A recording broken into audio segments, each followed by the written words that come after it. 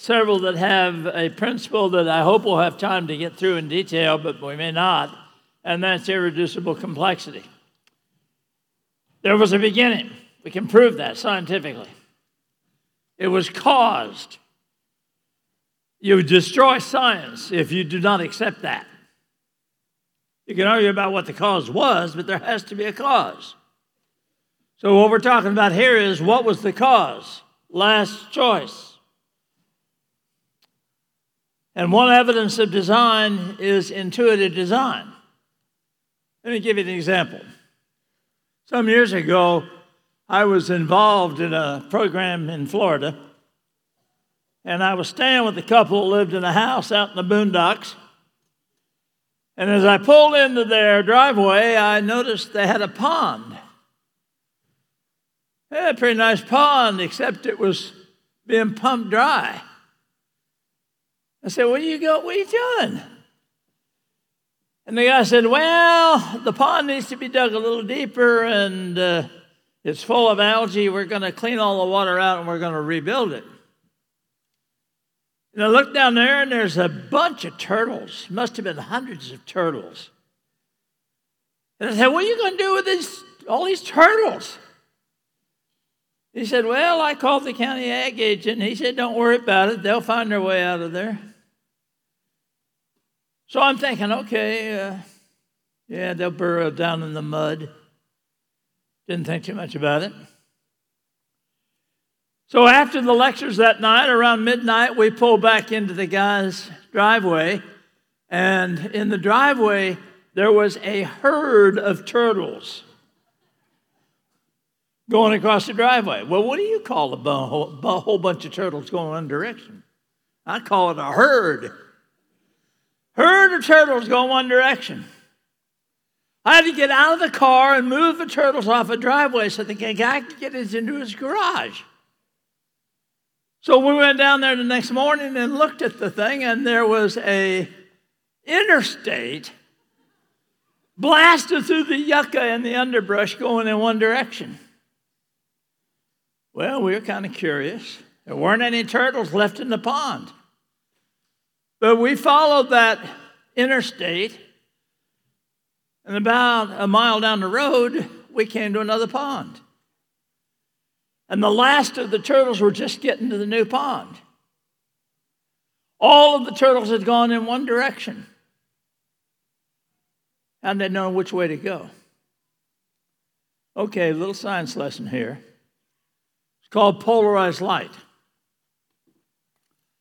See, polarized light is light that is like throwing a rock at a pond. If you throw a flat rock at a pond, does it matter how you throw it? Well, yeah, surely none of you have been so delinquent that you haven't thrown a rock at a pond, right? Okay, if you throw it parallel to the water, the rock will skip. We've all skipped rocks, right? If you throw it vertical to the water, it will penetrate. But do you know that light is just like a flat rock? Light is created with a certain plane. It's two-dimensional. We call it electromagnetic radiation. It has an electric component and a magnetic component.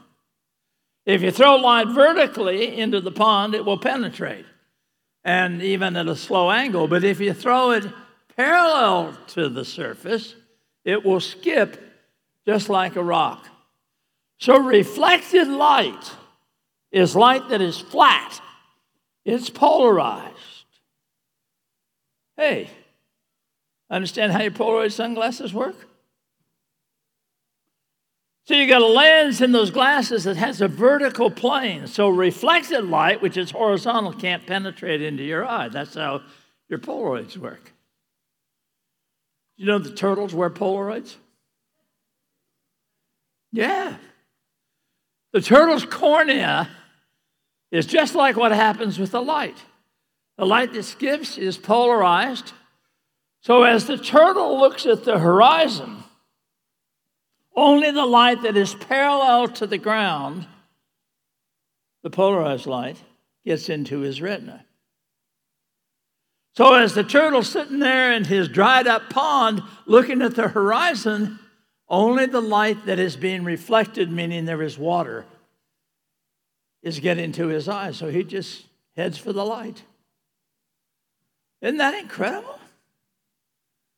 Incredible.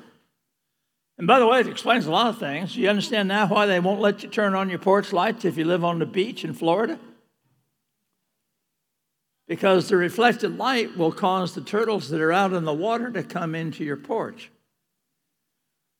So they don't let you have lights on the beach. That's intuitive design. Now, I'm not going to suggest to you that God had to design the turtles, whatever you believe about that. That's just one example. One example. I've got over 200 examples in each of those 5 books, which means I have 1,000 examples like the one I've just shown you. But there's another kind of design. It's called architectural design. Another little lesson here. This is a mathematical one. There's a thing called Fibonacci's ratio. Fibonacci's ratio is a thing where if you look at certain numbers in a sequence, like up here at the top, you can see that they have a particular pattern. So as we're looking at the screen, you see a series of numbers. 1, 2, 3, 5, 8. What this is one number added to the next number, which makes the next number. So 1 plus 2 is 3, 2 plus 3 is 5, 8 plus 13 is 21, 21 plus 34 is 55, and so forth. You say, okay, big deal. Well, if you take a class in architecture at the beginning level, you will see they use that to talk about the way in which you build fundamental structures. Because if you use Fibonacci's numbers, you get what is called a pleasing rectangle. That just simply means when people look at it, they say, oh, it looks pretty nice. If you make some other ratio, people don't like it. And here's an interesting fact about this. When you cut a square off of a Fibonacci rectangle, what you get is another Fibonacci rectangle. Cut a square off of that, you get another Fibonacci rectangle, and so forth.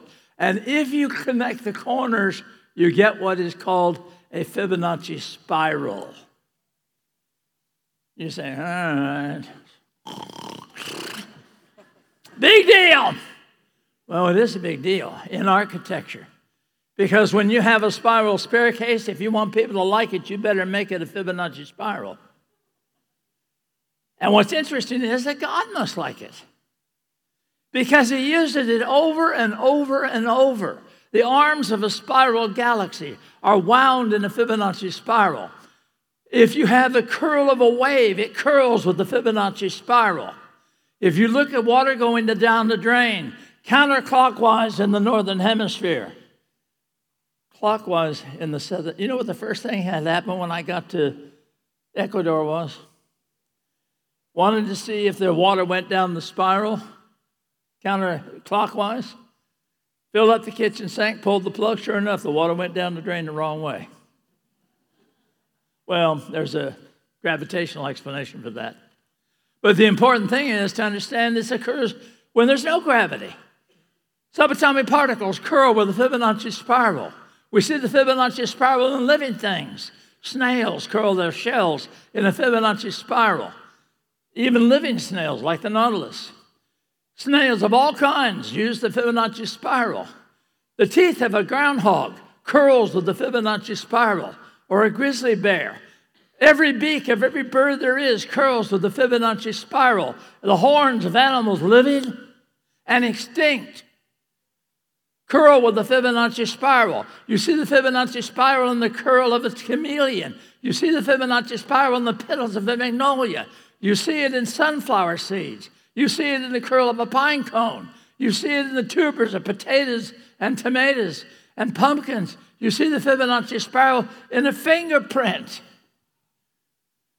Now give me an evolutionary explanation here. How are you more fit? Because your fingernail curls with your fingerprint curls with a Fibonacci spiral than it would be if you didn't. What's natural selection going to work on? And it's not just seen in things like this. We could go on and on here. There are volumes of books written on Fibonacci spirals in insects, in spiders, in chlorella algae, in the cochlea of the inner ear, in the DNA helix, in the umbilical cord of a baby. The Fibonacci spiral is an architectural design that has no reason to exist. It doesn't offer strength. It doesn't offer survival. So why is it there? Let me give you an illustration. This is South Bend, Indiana, where I taught school for 41 years. This is the Hillman residence. Very famous architect designed that place. He's called Frank Lloyd Wright. Isn't that beautiful? You're looking at the north side of the building. The windows are very small.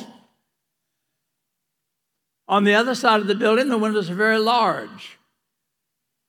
And they're made of a special kind of glass. This building is so incredibly beautifully designed that even in our winters, and it gets 20 below where I live, the guy never has to turn on his furnace. Frank Lloyd Wright has all kinds of interesting structures. I was in Arizona, University of Arizona, was in a limo going to the airport. And we went by this place. I said to the little driver, "Oh, stop, I got to get a picture." So he stopped. I got out, shot the picture. I got back in and said, man, this looks like a Frank Lloyd Wright structure. Multiple roof lines. He said, "Well, how'd you know that?" I said, "I recognize the design." 2 weeks later, it was the University of California at Berkeley. And in the process of that, we went by this building. I'm in a cab this time. I said, "Oh, stop, I got to get a picture." Got out, shot the picture, got back in. I said, "Man, this thing looks like it was designed by Frank Lloyd Wright. Look at that, multiple roof lines, big one." He said, "How'd you know that?" I said, "I recognize the design." And then I was at the University of Southern Florida. We're walking on the campus with the dean and students. And I'm going nuts. I said, "Hey, man, look at this. This university, it looks like it was designed by one of our famous northern architects, Frank Lloyd Wright." And he said, "Well, hey, didn't you see the sign?" I said, "What sign?" He pointed, here's a sign that said this entire university was designed by the famous architect, Frank Lloyd Wright. Oh, my. Helps to read the signs. Isn't that beautiful? Multiple roof lines, no windows on this side, lots of windows on the other side. And then, oh my. Have you been to Springhouse? If you're in Pennsylvania, around Pittsburgh, don't miss this one. Probably Frank Lloyd Wright's greatest design, Springhouse. Multiple roof lines, straddling a spring. Every room in this place is designed in such a way they don't need heat, they don't need air conditioning. The spring does it all. Incredible design. And there is no reason for it. If I can get this to move, there we go. Let me tell you something the evolutionists will never be able to answer for you. Why is there beauty in nature? Why is there beauty in nature? Frank Lloyd Wright's structures is not done because it makes them stronger or because of any kind of survival benefit. I mean, some of these buildings certainly are not survival of the fittest. But God has put his appreciation of beauty in everything from his music to his art to his architecture. So why do we see birds with incredible color? I noticed the screens on the side show it better than the one up top. Why? Folks, this doesn't give the bird a better chance of survival. It makes them sitting ducks. Well, they're not ducks, but anyway. Predators can see them so much easier. So why is there beauty? Architectural design. And look at that one, the golden pheasant. That is absolutely incredible. First time I saw one of those things, I just sat there and gawked at it. Incredible beauty. No reason for it. So, architectural design. And I've just shown you a very small cross-section of architectural design. But you've all seen the peacock. There's one more kind of design I want to share with you. And by the way, I want to say again, I've left a set of our books with Robert, and he will make them available to you. You can borrow them and read them and go through them. Some are in color, some are in black and white. All of these are examples of that. They look like this. But there's a new concept that's driving evolutionists crazy. It's called irreducible complexity. Originally, it was in a book by a guy by the name of Richard Behe, who is a PhD at Lehigh University, award-winning biologist. I'm going to do something simple. I'm not into going into the deep biological stuff. But basically what Behe said is, when you got a complicated system, there are a number of things that have to be right for the system to have to exist, to be able to exist. And the question is, what are the odds of that? I like to use the physics because that's my area, but I won't bother you with that. Over on the table, I have a little booklet which gives 47 evidences for design. If you want to see how many variables there are, that's just a quick look at some of them that I'm not taking time to go through. But here's what we get into with this discussion. First of all, a quick scientific look. There are many different kinds of galaxies in space. Does it make any difference what kind you're in? Answer is yeah. We're in a spiral type B galaxy. That means the stars in our galaxy are wound with a certain kind of tightness. That means there's a great deal of interstellar material in our galaxy. But there are galaxies called elliptical galaxies that have no interstellar material.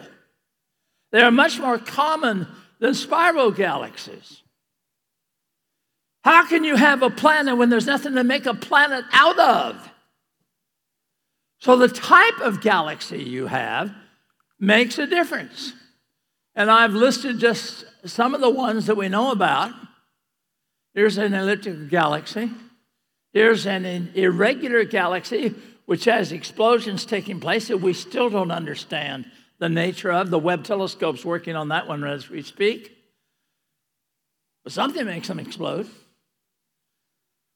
So out of every 100 galaxies that astronomers see, roughly 4 of them could possibly have a functional solar system.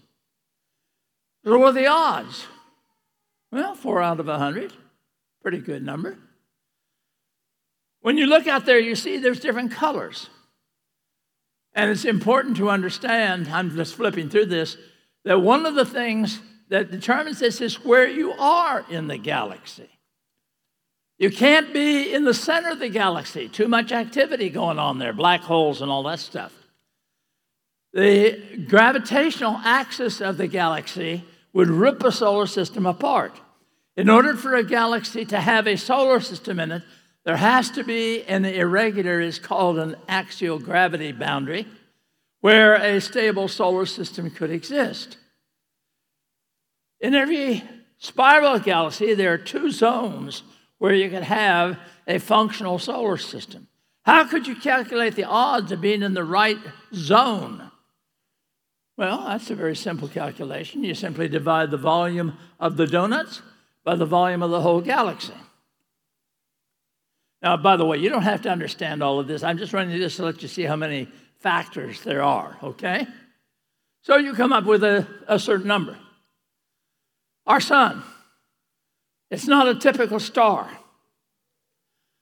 When you look out into space, one of the things you'll see is that some of the stars that we see in space, like the Pleiades, are much hotter than our sun. What would happen if the sun was 10 times hotter than it is? You think it's hot out there now? Imagine what it would be. Some of the stars are full of dust and debris. What would that do? Some of the stars are red-hot stars. Here's a distribution of the stars that you see in space. Notice that 95% of the stars that we see are the wrong kind of star to be able to support a functional solar system. And some of them are way too big. This is Betelgeuse in Orion. A Betelgeuse is so large that you could fit our whole solar system inside the one star. That's our solar system right there. You say, I don't see anything. That's the point. It's so small, we can't even put it on the screen. The size of the galaxy makes a huge difference. What are the odds of being in a place where the sun is the right age? If our sun became a red giant like Betelgeuse, it would look like the background. The earth would look like the foreground. There would be no life here. We could talk about the odds of the stability of a star, the odds of having the nature of the star. This is a star that exploded called a nova. What are the odds of being in an area where there's no nova? And again, I'm skipping through this because of the time element. This is the thing you did probably in the 9th grade, and you have already forgotten it, right?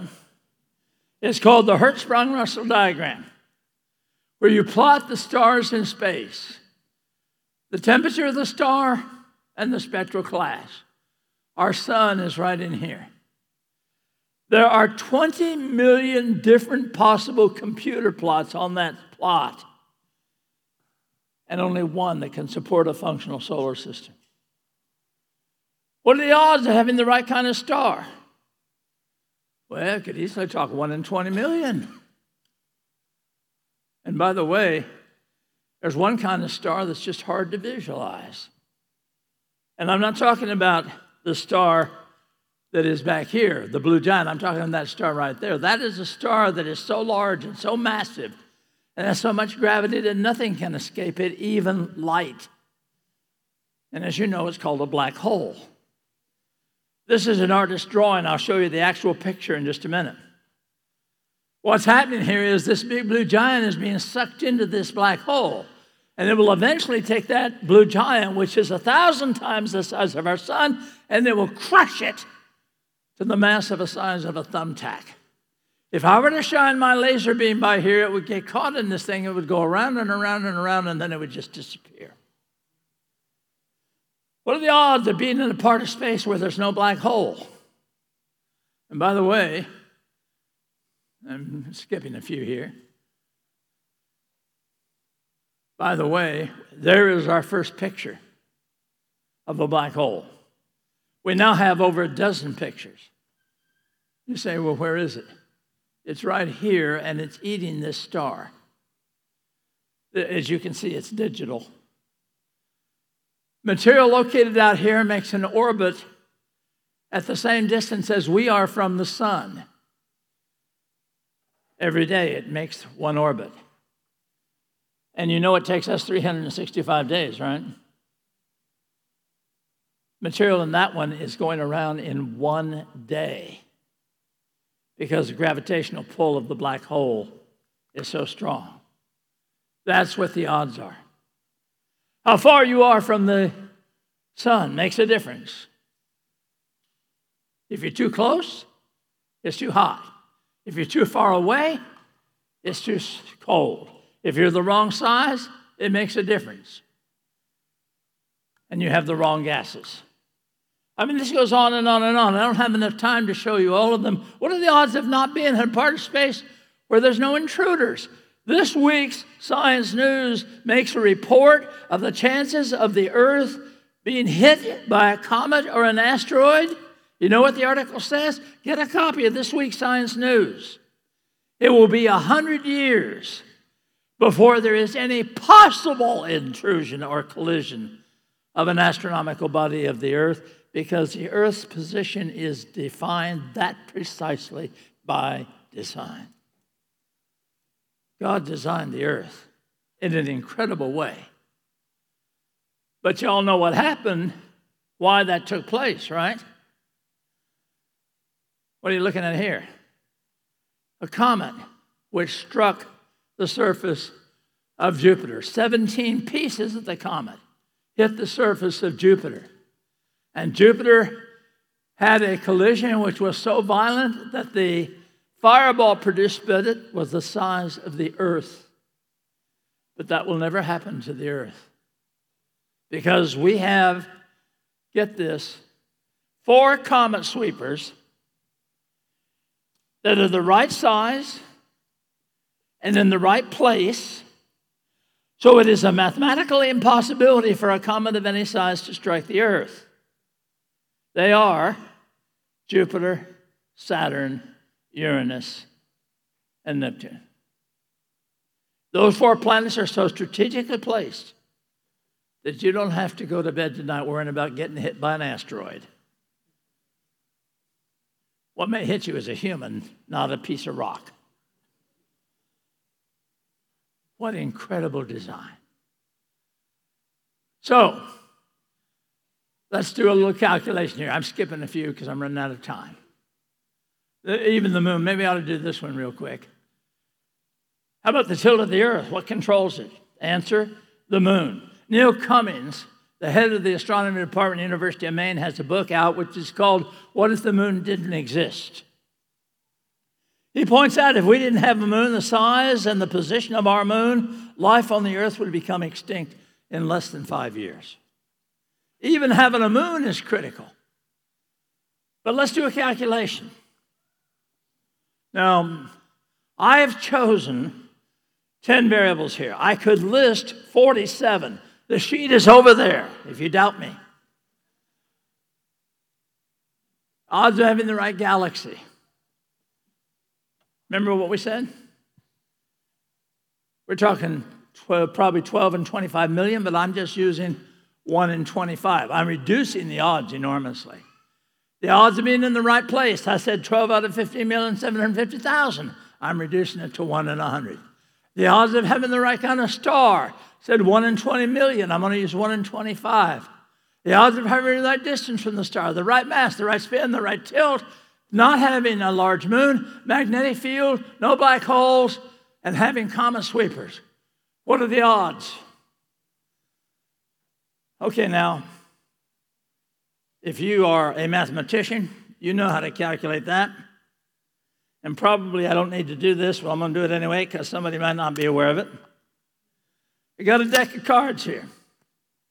52 cards in the deck, right? And in this deck, I have an ace of spades.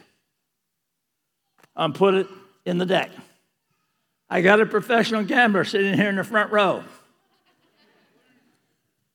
I'm going to ask him to take a card, any card. What are the odds of him drawing the ace of spades?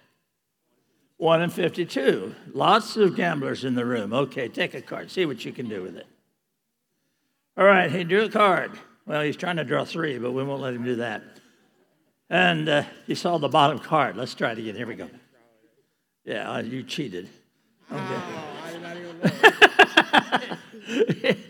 I'm going to have to use a different card. Ace of diamonds. He keeps seeing the bottom of the card because I'm looking down at it.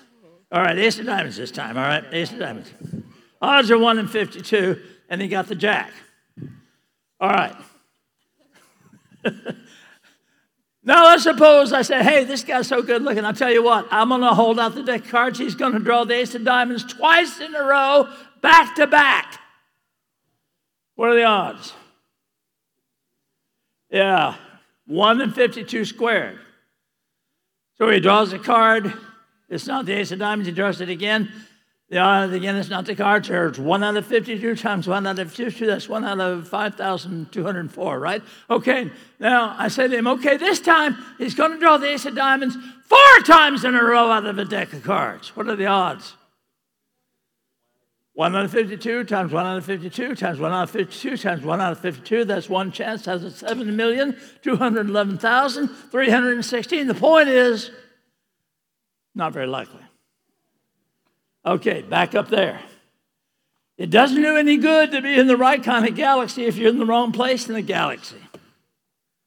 It doesn't do any good to be in the right galaxy, the right place in the galaxy if they're running around the wrong kind of star. It doesn't make any difference to the right kind. If you're sitting right on top of that star, you're going to burn, baby, burn! And if you're too far away, you're going to freeze.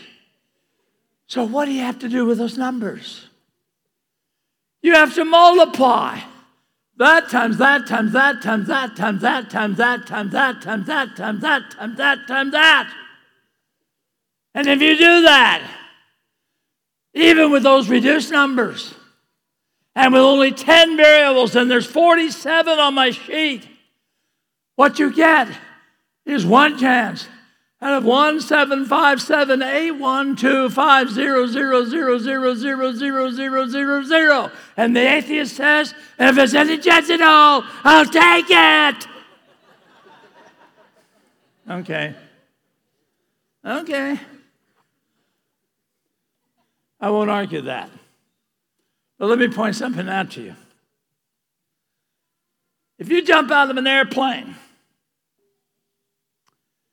10,000 feet above St. Louis with no parachute on, nothing but your birthday suit, what are the odds of your survival? Let's suppose I say to you, I will give you $1 million if you'll jump out of an airplane 10,000 feet in the air with nothing on but your birthday suit. Who will be willing to do it?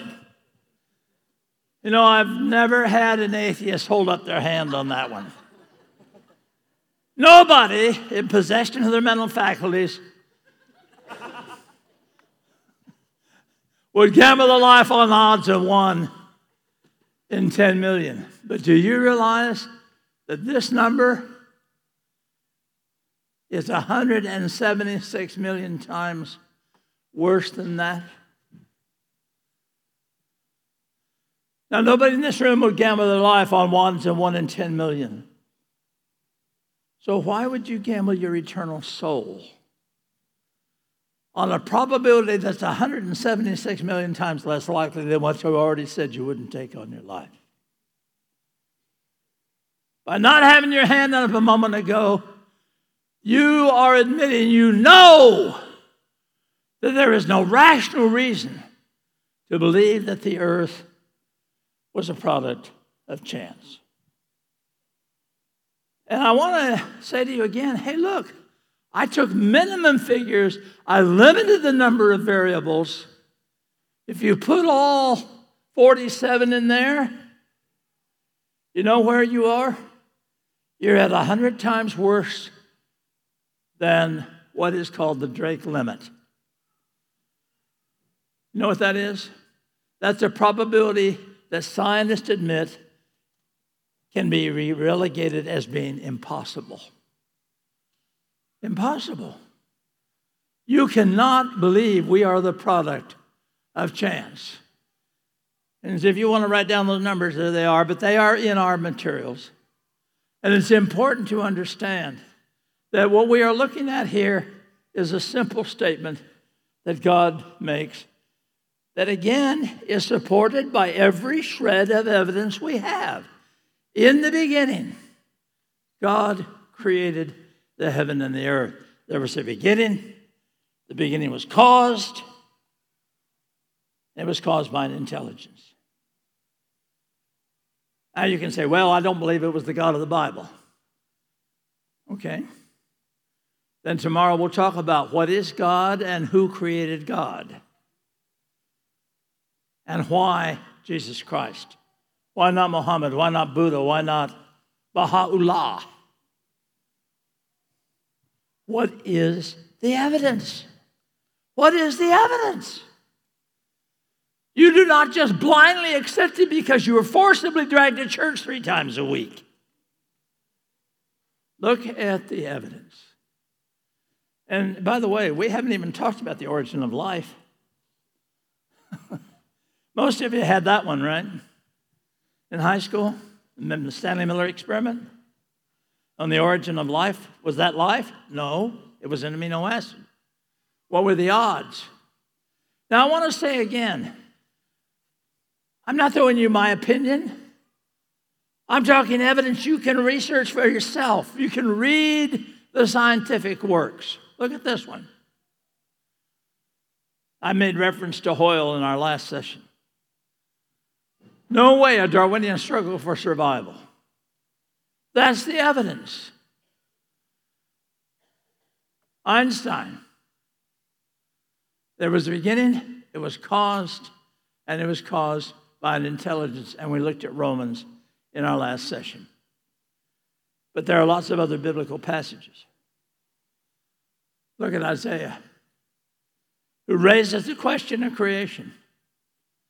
Look at the psalmist, who clearly shows an understanding of the nature of the cosmos in which we live. My sources are scientific sources. On the table over there, we still have some copies of our bibliography. You want a list of references? Please help yourself. We have our DVD series. I've left a set with Robert, but you can get it online. DoesGodExist.tv has all of our DVDs. You can watch them free of charge. And I said this before, but let me say it again. If you've got a skeptic who says they don't believe in God, ask them to watch the first DVD. Don't let them jump around. Let them watch the first DVD. It's free. If they raise a question, send it to me. I answer about 200 emails a day. And I'll be glad to respond to anything they want to raise about that material. By the way, parents, we also have a set of children's DVDs written and produced at a child's level. And I left a set of those with Robert for you to borrow. We also have a book in which we have put all this into a book form. I left a case of those with Robert. He can loan them to you free of charge. Or if he wants to sell them at whatever, the money's going to go to support what's happening here, so it's not going to come to me. And I mentioned the Denny Designs, but we have other books. We have Q&A sessions. And at college and university campuses, those get a little heated. My all-time record for a Q&A was one that went for 9.5 hours. I don't do that anymore. I'm getting too old and decrepit, but back in those days, that was the norm. Good questions. My own teaching experience. And again, our quarterly is available free of charge. If you would like to read the articles that we have, my wife Cynthia has an article in each issue. The scientist issue, there's the latest copy over there. It has the Webb telescope material in it. If you'd like to be on our mailing list, there are some blue sign-up sheets on the table. Just put your name and address on there. We will add you to the quarterly publication list. It comes out 4 times a year, and it's free of charge. So take a look. If you would like to be on our mailing list, please let us know. One more thing. I wanted to allow enough time to be able to explain this to you. We have an extensive jail ministry. You know why people are in jail? Well, for a lot of them, it's either they never were taught God's word or they have left it. They either were never taught or they have left it. Right now we have 5,443, I think it was the last time I looked, students who are taking our basic course. And we have from that course reference material to a number of programs that our brotherhood offers on. One of them is called Prisoner of Hope, talking about life and how people in prison can work their way out of it. Another one talked about Freedom Steps, which leads to CASA, that's Christians Against Substance Abuse, which is a program to help guys and gals that are in prison because of drug abuse. So we have students who are taking that material. We also have a college level course. The first level of the college course is available over there on the table. And I'll be talking about the problem of human suffering in our lesson tomorrow when we talk about why pain and suffering. And I have to tell you from the start, that lesson comes more from the school of hard knocks than anything else. I'm a parent of a child born, this is my son Timothy, born blind, mentally challenged, with cerebral palsy, schizophrenia, and he's blind. And we lost him to COVID. So I've had to deal with some things. And it's from the school of hard knocks that I talk about this question of pain and suffering, not some big, heavy philosophical discussion. And we'll talk about that tomorrow. But we have other people that work with us. Judy Hart Ragsdale has had cancer 3 times. She has brought over 100 people to Christ through cancer, using her own personal experience as a guide for that process. And we've mentioned the children's programs that we have. We also have an archaeology series. We have a new archaeology series by John Cooper that deals with archaeological proof of the validity of the Bible. We already have 9 lessons in it. We will have, hopefully, 13 lessons by the end of the year. So all of this material is offered to you free of charge. We want to be there to support you. I can't go out and do as many programs as I used to, but isn't it wonderful we have technology that lets us reach out? I used to consider it a pretty good lectureship when we had 100 people to talk to in a program on a college campus.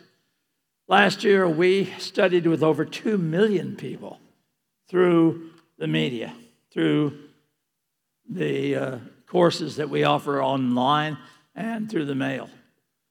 So you never get too old. I'm the oldest person in here, I think. Anybody over 85? So I've got the record, right? I'm the oldest ogle fogey here. Oh, you never get too old to continue to be able to reach out.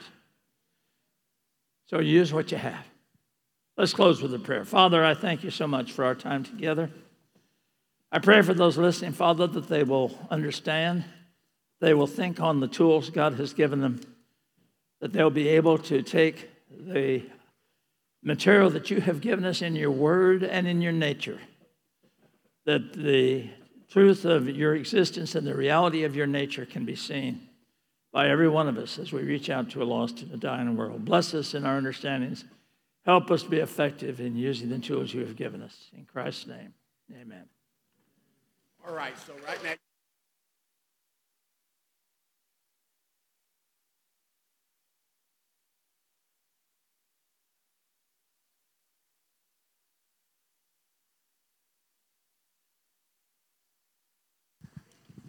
They hand me the mics, they're not off, and I always want to say to Timmy, come turn me on, but that wouldn't be really proper, I guess, so. Anyway, as we listen, John, I know questions come up. And so we got people with mics that we're going to intersperse. As a matter of fact, how many mics do we have out there? 1? Got 2 of them out there. If you will raise your hand, someone will go to somebody, bring you a mic, and you can ask John whatever it is through the mic. The reason we need it through the mic, it is being, all of us need to know the question so we'll understand the answer better. And it's also something that we'll be, have in our archives in our videos and stuff. So if you got a question, raise your hand, and somebody will come to you.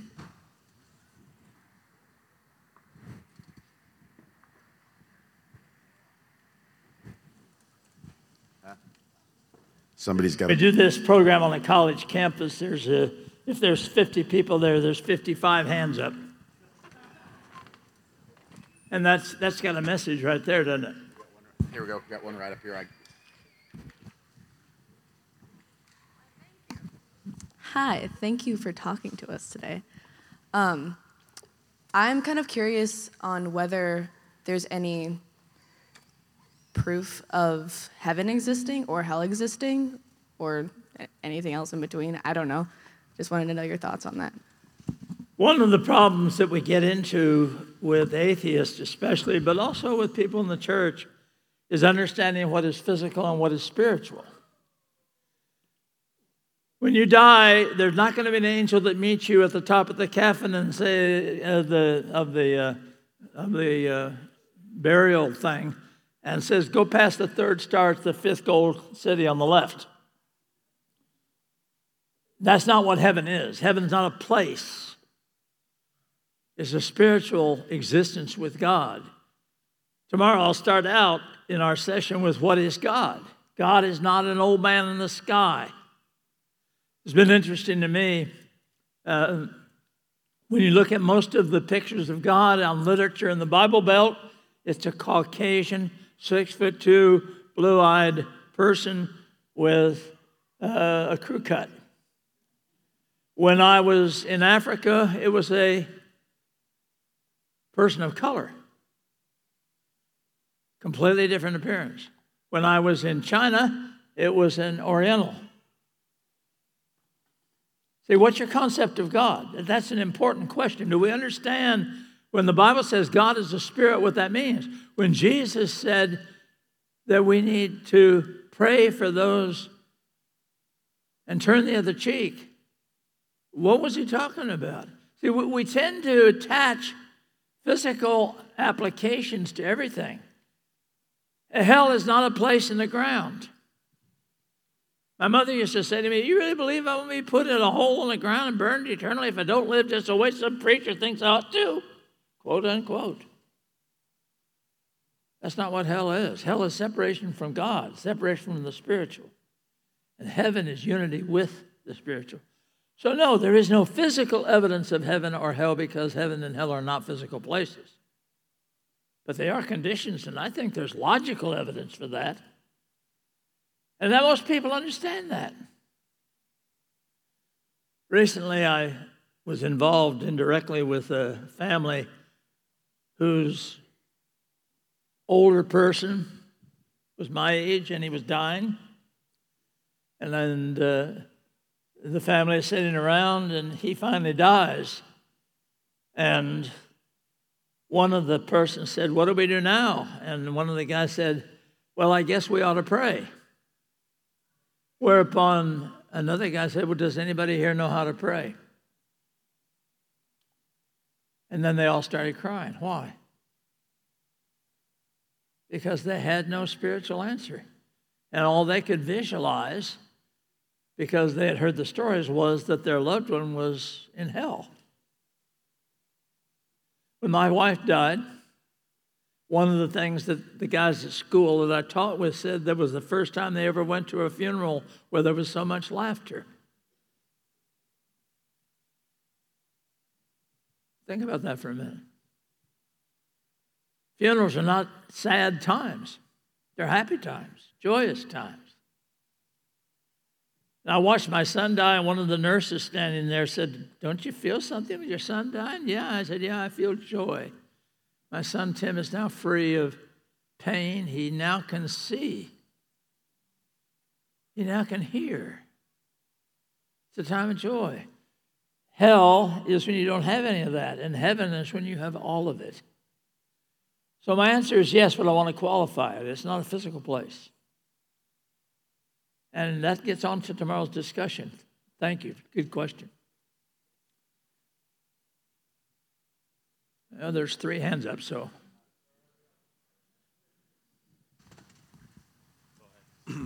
Yes, sir. So I know we start with the basis assumption that we exist, but I know I've at least have come across a lot more people recently that, or scientists even, that want to say that we exist in a simulation or something along those lines. What is there that, I don't know if there's a lot, but what can you say to someone that genuinely believes that maybe we don't exist? What happens when you have a simulation? If something is an illusion, what happens? Can they perceive pain? See, an illusion or a simulation is devoid of pain and suffering. So ask them, if we are an illusion, why is there physical pain? They cannot answer that. There has to be a physical makeup to endure pain. What is pain? It's a process of a nerve reaction that's physical to a physical sensation. An illusion doesn't have that. So ask them to define what they mean by a simulation or by an illusion. And there's an awful lot of stuff thrown around out there that is not realistic. Have you ever heard multiverse ideas? Well, maybe there's many universes. Lots of universes out there. We're just one that happens to be right. Well, that's an interesting fantasy. But it's not scientific. To be scientific, you have to be able to falsify it. It has to be able to test it. If you can't test it, if you can't falsify it, then it is not science. An atheist says, well, you can't show me God. You can't touch God. That's right. So what does that mean? It means you have to function indirectly on evidence. You can't take some object and make it God. That's the problem with idolatry, folks. That's why idols are meaningless. That's a good question. I hear that one a lot. Yes, sir. I think using Robert's language, you got turned off. So, I'm not too familiar with your story, so if you don't mind sharing with us one more time, what was it that made you say, I'm done living the atheist life, I'm going to embrace God? The first lesson that I'm planning to do, Robert, correct me, where are you? Carrie, we're doing Why I Left Atheism Sunday morning. Sunday morning, I'm doing the first worship service. I'm going to tell my own story of why I left atheism. It was not one thing. It was a whole bunch of things. And I would suggest to you that people don't come to loss of faith by just one thing. See, I was raised by atheist parents who misrepresented Christianity to me. My father taught in an all-black school in Talladega, Alabama. He was the only white professor on the staff. I remember when I was about 5 years old, my father woke me up in the middle of the night and said, come here, I want to show you something so you can see what Christians do. He took me downstairs, and there was a cross burning in our front yard with a bunch of guys wearing white blankets, sheets, whatever you want to call it, dancing around them. My father said, that's what Christians do. That kind of experience weighed on me. But I had become very active in atheism. I was president of the Indiana Atheist Association. And I decided every time I had a debate with a religious person, I won because they didn't know why they believed. They just believed. So I was pretty good at it. But I kept knowing, boy, I sure hope they don't say thus and so because I don't know how to answer that. And I finally decided, one of these days I want to meet some religious guy that knows what he's talking about. So I put all my atheist junk away and started reading the Bible and decided to write a book. The book was going to be called All the Stupidity of the Bible. All the stuff that I had been told atheists believe, all the stuff my father had told me. And finally, after 7 years, I gave up and became a Christian because I realized everything I had been told was wrong. And there was overwhelming evidence that God is in the Bible. It's His Word. That's a short answer. If you want to hear the whole thing, join us on Sunday morning. Did you find his battery? Or he's got a mic, but it's dead. Hello. There you are. It was a little too loud. So I don't believe in aliens, but I'm super into that whole topic. And you know what? So obviously we just talked about the odds of that possibly existing or whatever. And obviously it's not even feasible to reach the speed of light for us. They would have to go through a hole, not a black hole, but what's the other one? I forget. Wormhole. They would have to go through that maybe. So what's your response to that whole topic, aliens possibly existing or them even reaching us, if that's even possible? I have a lesson titled UFOs, Ancient Astronauts, the Bermuda Triangle, the Loch Ness Monster, and God. Don't have time for it here. Einstein's equation, T equals T0 over the square root of 1 minus V squared over C squared. You know what I'm dealing with there? If V is greater than C, then it's 1 minus a number bigger than 1, which means you have a negative number, and that's a square root. What's the square root of a negative number? It's imaginary, isn't it? What is imaginary in a physical frame? It means a change of dimensions.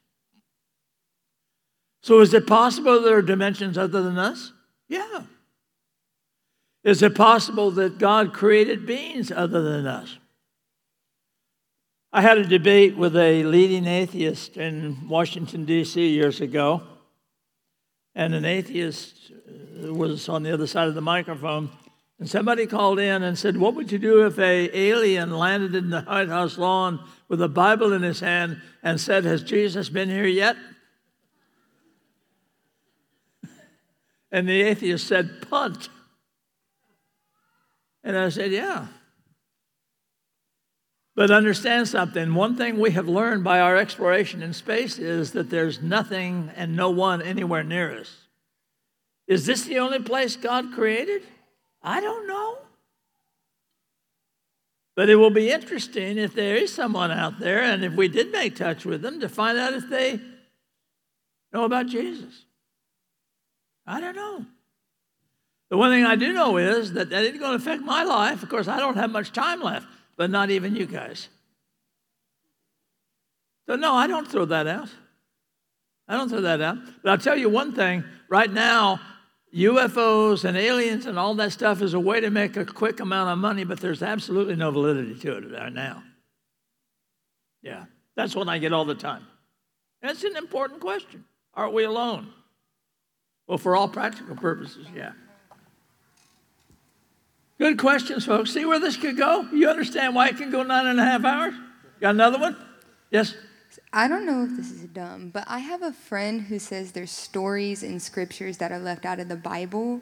What are your thoughts on that? Well, of course there are. The Bible told what God wanted us to know, not things that were irrelevant. I graduated from Notre Dame. The priest who was the head of my department, it was a geology degree, when we went on field trips, he would have us housed together, me and the priest. And one of the things that I would do is ask him questions about that. And as you know, the Catholic Bible is not the same as the one that contains the books that we have. And I asked him one time, I said, you got all these other books. Do they make any difference? And he said, no. He says, there's nothing in your Bible. We can go with your Bible. And I think that is absolutely true. There's nothing in those books. Yes, there are other books out there that duplicate that. The Bible even makes reference to the book of Enoch. We don't know what that book is. But it doesn't matter. We've got all we need without it. And it probably is left out because it didn't contribute anything. So yes, there are books out there. And who knows, archaeologically we may find something. But everything we have found archaeologically so far supports the biblical record. That's what our new biblical archaeology series is about. I see a hand way back there. Yes. My question is, if God knows everything we're going to do before he even creates us, how can we say that we have free will? You want to tackle that one? I'm glad it's the last question. One of the things about God is that he is outside of time. And what that means is that God can restrict his knowledge of the future if he chooses to do so. Now think about that one for a minute. There are times when a response is made that God apparently did not expect. Remember Jonah and Nineveh? It repented God that well, that sounds like he didn't realize that was going to happen. Why? Not because he couldn't know, but because he chose not to go. Why is that important? Because the only way that we can be allowed to make choice is if God withholds his foreknowledge of what's going to happen. So one part of a superior being, a being outside of space and time, is the ability to not be limited by space and time. That is so important because, as you just suggested, free will cannot exist unless that is true. That is a very, very good question, and that's a very short answer. We could spend a lot of time on that one. Good question.